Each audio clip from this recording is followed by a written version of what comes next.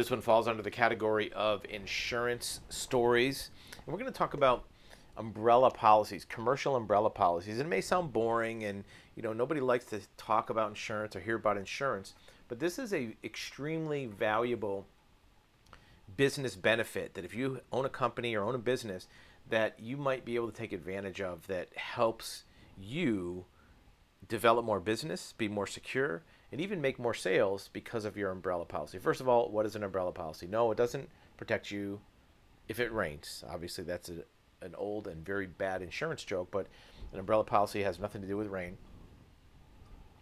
What it does is, like an umbrella, it is over the top of other coverages. So here's a story about a client who had their normal business policies, a general liability policy. They had an E&O policy for some of their operations, and they had a commercial auto policy because they had some company vehicles, and they had the normal coverages that a business like that would have. And fortunately, early on in their policy round out, they had obtained an umbrella policy, and it was unclear whether or not they had initiated this on their own or if the agent had suggested it. But either way, they had an umbrella policy, and they had a claim, right? And what happened was there was a claim with one of their autos, one of their commercial autos, that was involved in an accident, and the accident caused damage and injury to a couple third parties. It crashed into two other cars and injured a couple people. And the claim was made against the commercial auto policy. Well, the company that issued that policy actually denied the claim because the vehicle was not being used for proper business purposes. The owner of the company had directed an employee to use the vehicle for something that actually wasn't a proper use of that business operation. Whether or not that claim denial was proper or not, it's debatable, right? But what happened was this company was involved in the business that was a professional services business. They provided a professional service. And the activity that this person was directed to do wasn't part of that service, but the person who was driving the car believed that they were doing something that was part of the business operations. And even the owner of the company thought this was something that was part of the operations. So they put another claim in under their E&O policy, errors and omissions policy, saying that, look, this was basically an error of the CEO saying, here's something that's part of our business, something that should be done for the client, but in reality it wasn't. So it was like making an error in judgment. Like if you consult a client and tell them to do one thing and really they should do something else, that's an error. So they put it through on the errors and omissions, and there was a different company, and the errors and omissions company said,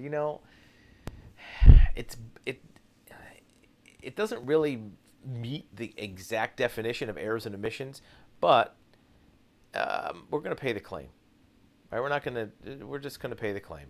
Part of the reason that they paid the claim was because the E&O policy was a relatively low coverage. I think they had a 50,000 or maybe 100,000 policy limit on their E&O. So instead of going back and forth and worrying about a bad faith claim or a lawsuit from the company, the insurer, this major insurance company, said, we'll just pay the claim. We'll pay policy limit. And that's important because the policy limit was, let's say, 100,000, but the damages and injuries to these vehicles was almost $1 million, $800,000 some odd thousand dollars. So the E&O policy said, hey, no problem. We'll pay policy limit. Here's $100,000. Have a nice day. And if that was all the coverage that existed, the company would have been on the hook for the other $800,000 because the commercial auto wasn't going to pay anything, and the E&O had a certain limit on it.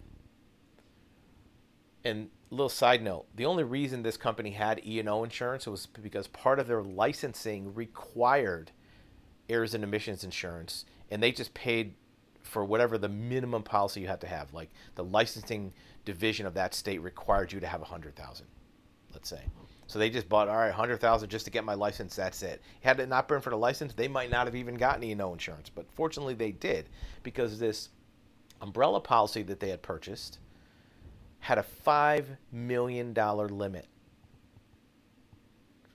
And once you have a claim under any underlying policy, the umbrella now kicks in over the top of that to cover any difference. Now, again, you want to get good information from your insurer, from your agent, from your broker. This isn't the same in every case, but this commercial umbrella cost this business a few $100s a year, $300-400 a year. It wasn't much, and that's the beauty of umbrella policies is they're priced very cheap. You know, a $5 million commercial liability policy might be thousands of dollars a year, might be $10,000 a year because it's the primary insurance. The umbrella policy is considered to be over the top of that, so the premiums for those are relatively small. And in this case, because of the fact that they had a claim against one of their other policies that was, you know, a huge claim, but their policy didn't cover it, this umbrella paid the difference and covered the difference. So, you know, $800,000 would have probably put this company out of business if they had to pay that claim out of pocket, the damages out of pocket. But the fact that they had this commercial umbrella policy saved the day and allowed the company to continue in business. And now, whether or not the commercial auto should have covered the claim or not, again, is debatable. But an umbrella policy, for how cheap it is, and if your agent's not offering this to you, you should ask them how much it's going to be. And you can check into different limits, 2 million, 5 million, even 10 million. You may find the difference is not that much. You know, going from 5 to 10 million might only be $100 or $200 more a year, depending on what business you're in. In addition to that, how can an umbrella policy allow you to do more business? How can it help you make more sales? Well, if you are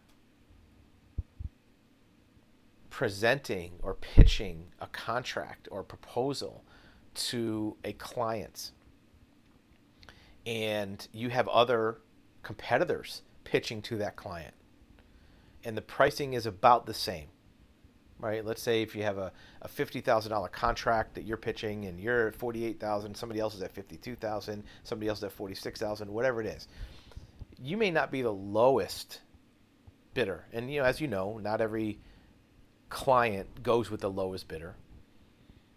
But as long as you're in the ballpark, within, you know, a certain percentage of the lowest bidder, if you can put in your bid proposal, you know, that you have insurance coverage up to $10 million, that may be a huge factor in that client deciding to go with you, because, you know, there's a lot of different considerations that a client's going to use. You know, even though you're the lowest bidder or somebody's the lowest bidder, if they have to worry about, well, what happens if something goes wrong? What if somebody gets hurt? What if there's damages? What if there's injuries?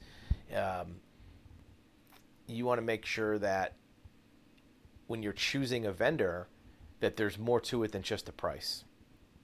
The fact that you have these coverages gives the client some confidence in you. First of all, that you have the coverage if something goes wrong, but second of all, that you've taken the time and consideration to have these coverages and that an insurance company was willing to give it to you. They must think very well of you if they're willing to give you that much coverage. The fact that you putting it in your bid proposal, not every vendor may put their insurance coverages in the proposal. In fact, you have to be careful how you do that, right? Because your insurance doesn't cover them, so you don't want to make it seem like you're giving them insurance. But you can have your corporate counsel and attorney word it properly to you know, be able to demonstrate that you do have this kind of insurance in a way that doesn't create liability for you or create coverage for a third party that doesn't exist. You want to make sure you do it the right way. But the point is that if the vendor or the client sees that you as a vendor have extra coverages to make sure that if something happens, you're not going to go out of business. Right? That's a benefit to them. Right? If you have a lawsuit against you, even for something unrelated to their contract, if you have $10 million worth of coverage, they don't have to worry about you shutting down your manufacturing because somebody tripped and fell on your sidewalk. Where a competitor who only has, minimum coverage of $500,000 on their business, somebody trips and falls on their sidewalk for a $2 million claim, they might be out of business.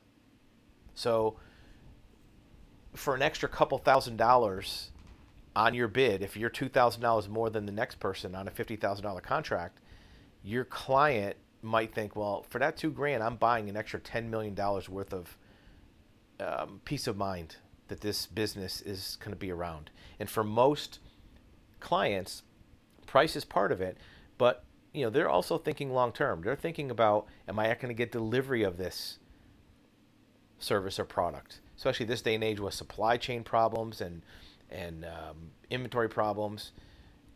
This type of security for the deliverable is something that's of value that can help you sell more. So look at commercial umbrella. It's a good way to make the number higher for your total protection of your business.